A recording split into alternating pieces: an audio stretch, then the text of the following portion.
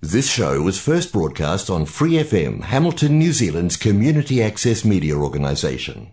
For more information on our lineup of shows and the role we play in the media, visit freefm.org.nz.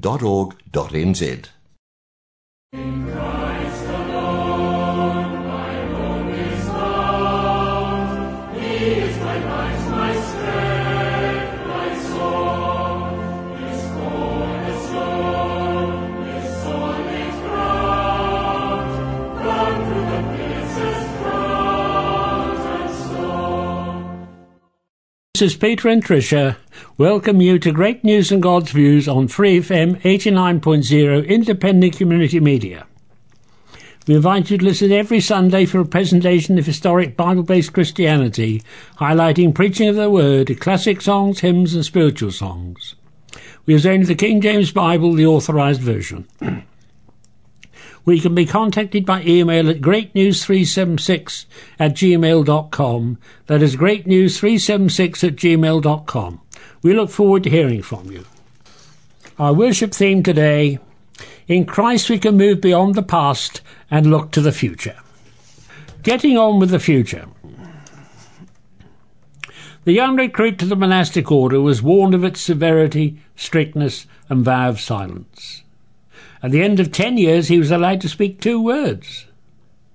To his confessors, he said, food bad, criticism accepted. At the end of the second 10 years, he again lamented, bed hard, accepted without comment. At the conclusion of the third 10-year period, the monk emphatically stated, I quit. To which the abbot replied, good, you've done nothing but complain since you got here. A hit of the rock group, the Eagles, says, get over it. Others may have replied to the monk, get on with it. How do we do that? How do we get over the past and get on with the future? We read from Isaiah 43, beginning at verse 16. Thus said the Lord, which maketh a way in the sea and a path in the mighty waters, which bring forth the chariot and horse, the army and the power. They shall lie down together, they shall not rise, they are extinct, they are quenched as tow. Remember ye not the former things, neither consider the things of old. Behold, I will do a new thing, now it shall spring forth. Shall ye not know it? I will even make a way in the wilderness and rivers in the desert. The beasts of the field shall honour me, the dragons and the owls, because I gave waters in the wilderness and rivers in the desert to give drink to my people, my chosen. This people have I formed for myself. They shall show forth my praise. Don't dwell on the past.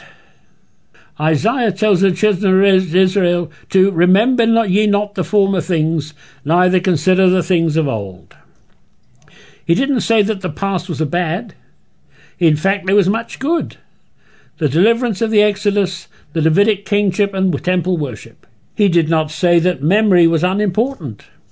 In fact, there is nothing more tragic than the loss of memory, whether it be personal memory loss or the inability to recall one's spiritual or national traditions.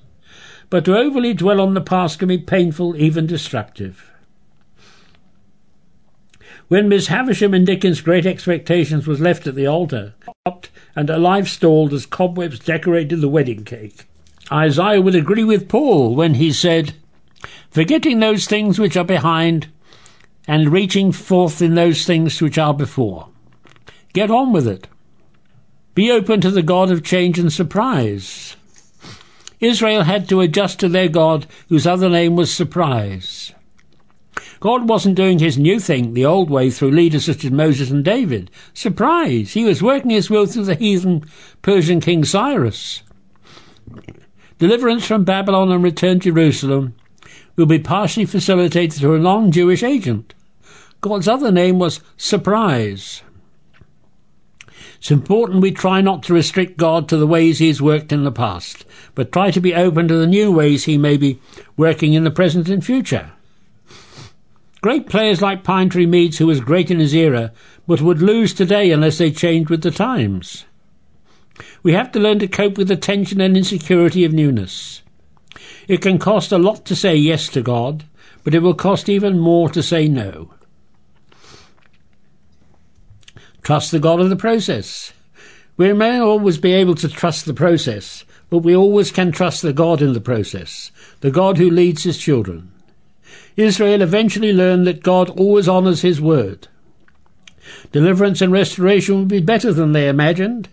Jerusalem would be rebuilt, the temple would be restored, and the Messiah would come. John Claypool tells us that the Christian pageant neared for the nursery school. The anticipation for the little boy was not so much for the programme, but for the present he was to give his father. When the day finally arrived, the boy ran down the hall to give his father the ashtray he'd made. But he tripped and fell, and the ashtray was broken. The little boy stared in disbelief and began to cry uncontrollably. "Oh, that's all right," his father said, trying to comfort him. "It doesn't matter at all." The mother, more wise in her way, said, "But it does matter. It matters a great deal." She then sat on the floor and cradled the little boy in her arms, and they wept together. After a few minutes, when the sobbing ceased, the wise mother said, "Now we'll pick up the pieces and see what we can make with what's left." It's called Getting On with the Future. Our first music today, Jesus Shall Reign. This reflects an 18th century vision of the world church. Rooted in the language of Psalm 72, Isaac Watts paraphrased this psalm in ways that reflected his time and political position of England in the rise of the British Empire. At the time of Watts' birth, churches in England sang only metrical psalms. By the time of his death, he'd planted the seeds of a much more complex hymn writing. His 600 hymns, found in 7 collections, made the transition from rigid metrical psalms to freer theologically based hymns. Jesus Shall Reign.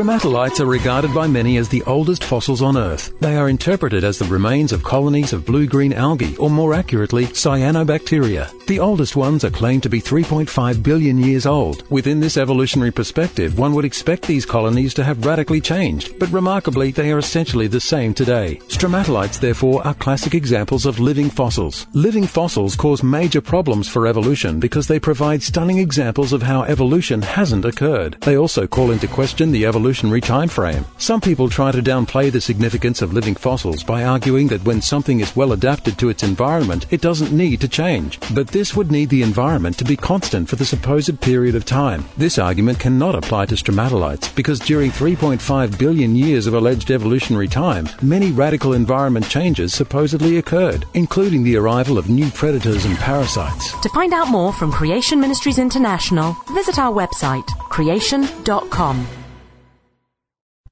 You are listening to Great News and God's Views on Free FM 89.0 Independent Community Media.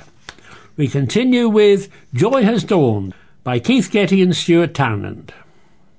They both originally wrote Joy Has Dawned for the collection of hymns on the Apostles' Creed. Joy Has Dawned.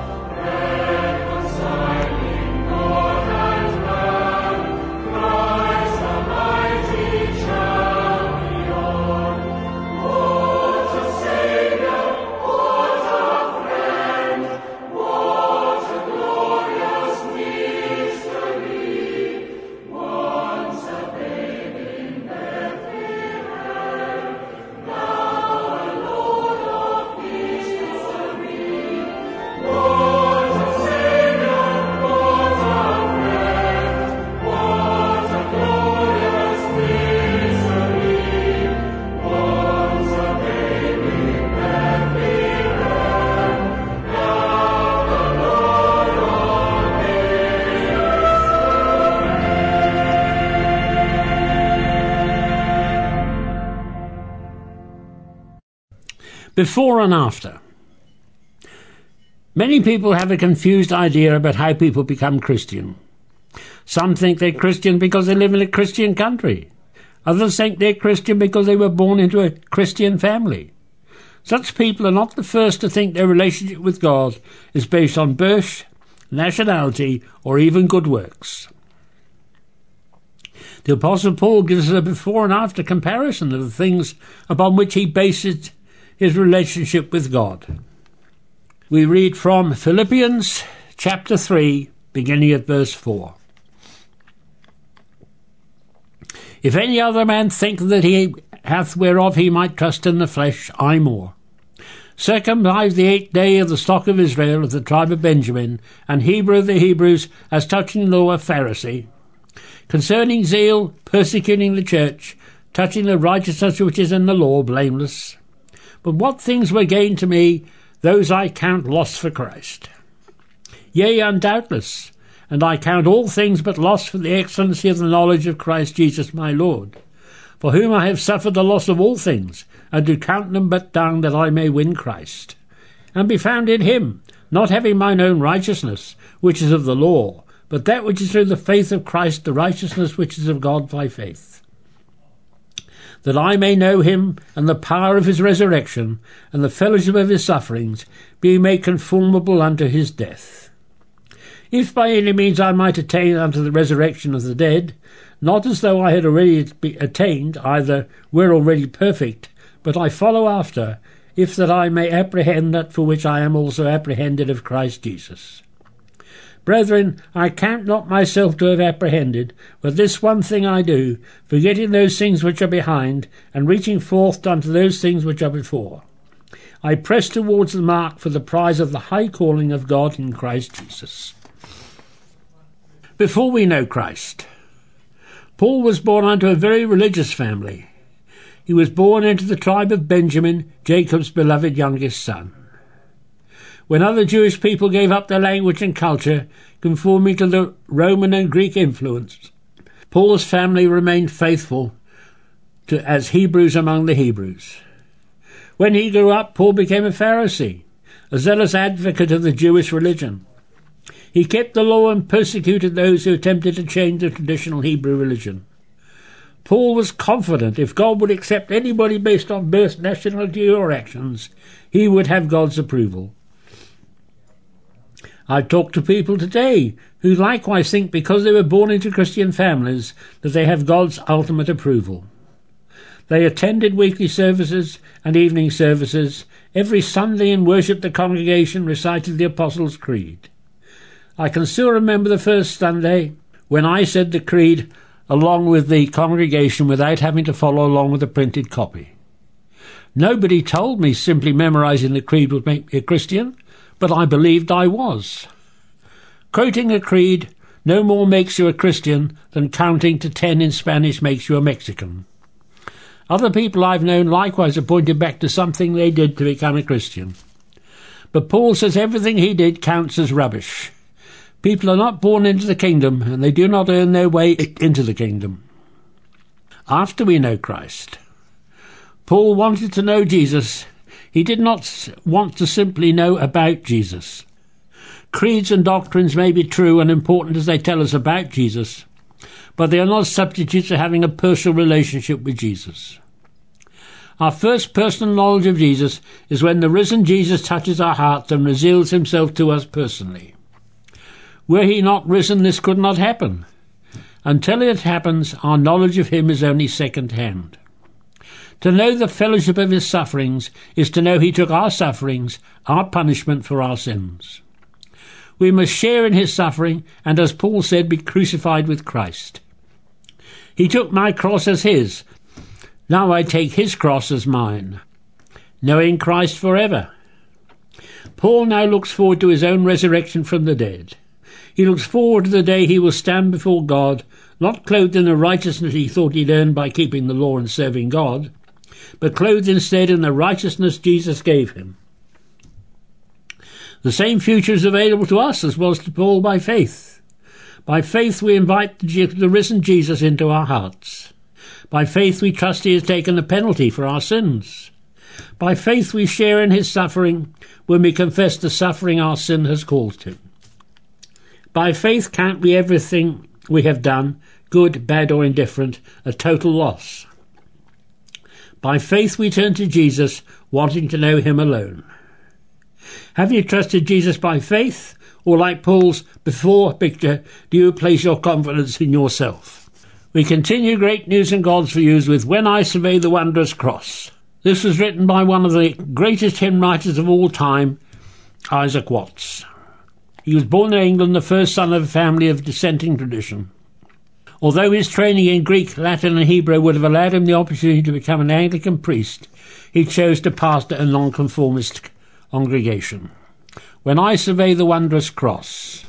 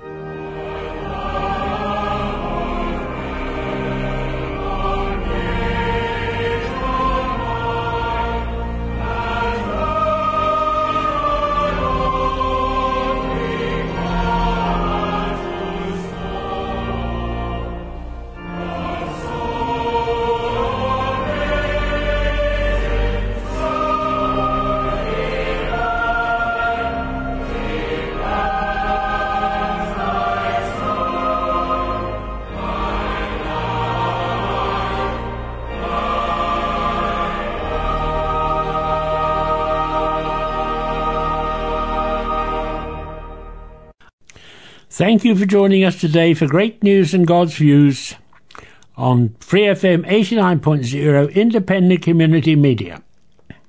We invite you to listen every Sunday from 9:30 to 10 for a presentation of historic Bible-based Christianity, highlighting preaching of the Word, classic songs, hymns and spiritual songs. We use only the King James Bible, the authorized version.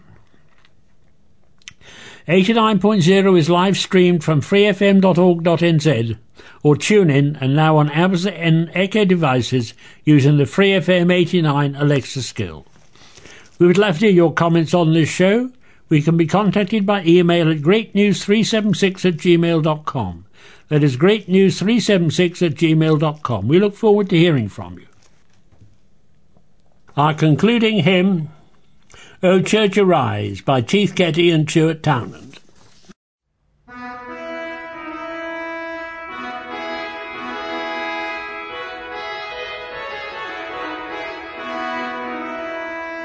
O Church arise, and push your armor on, hear the call of Christ our Captain. For now the weak and say that they are strong, in the strength that God has given.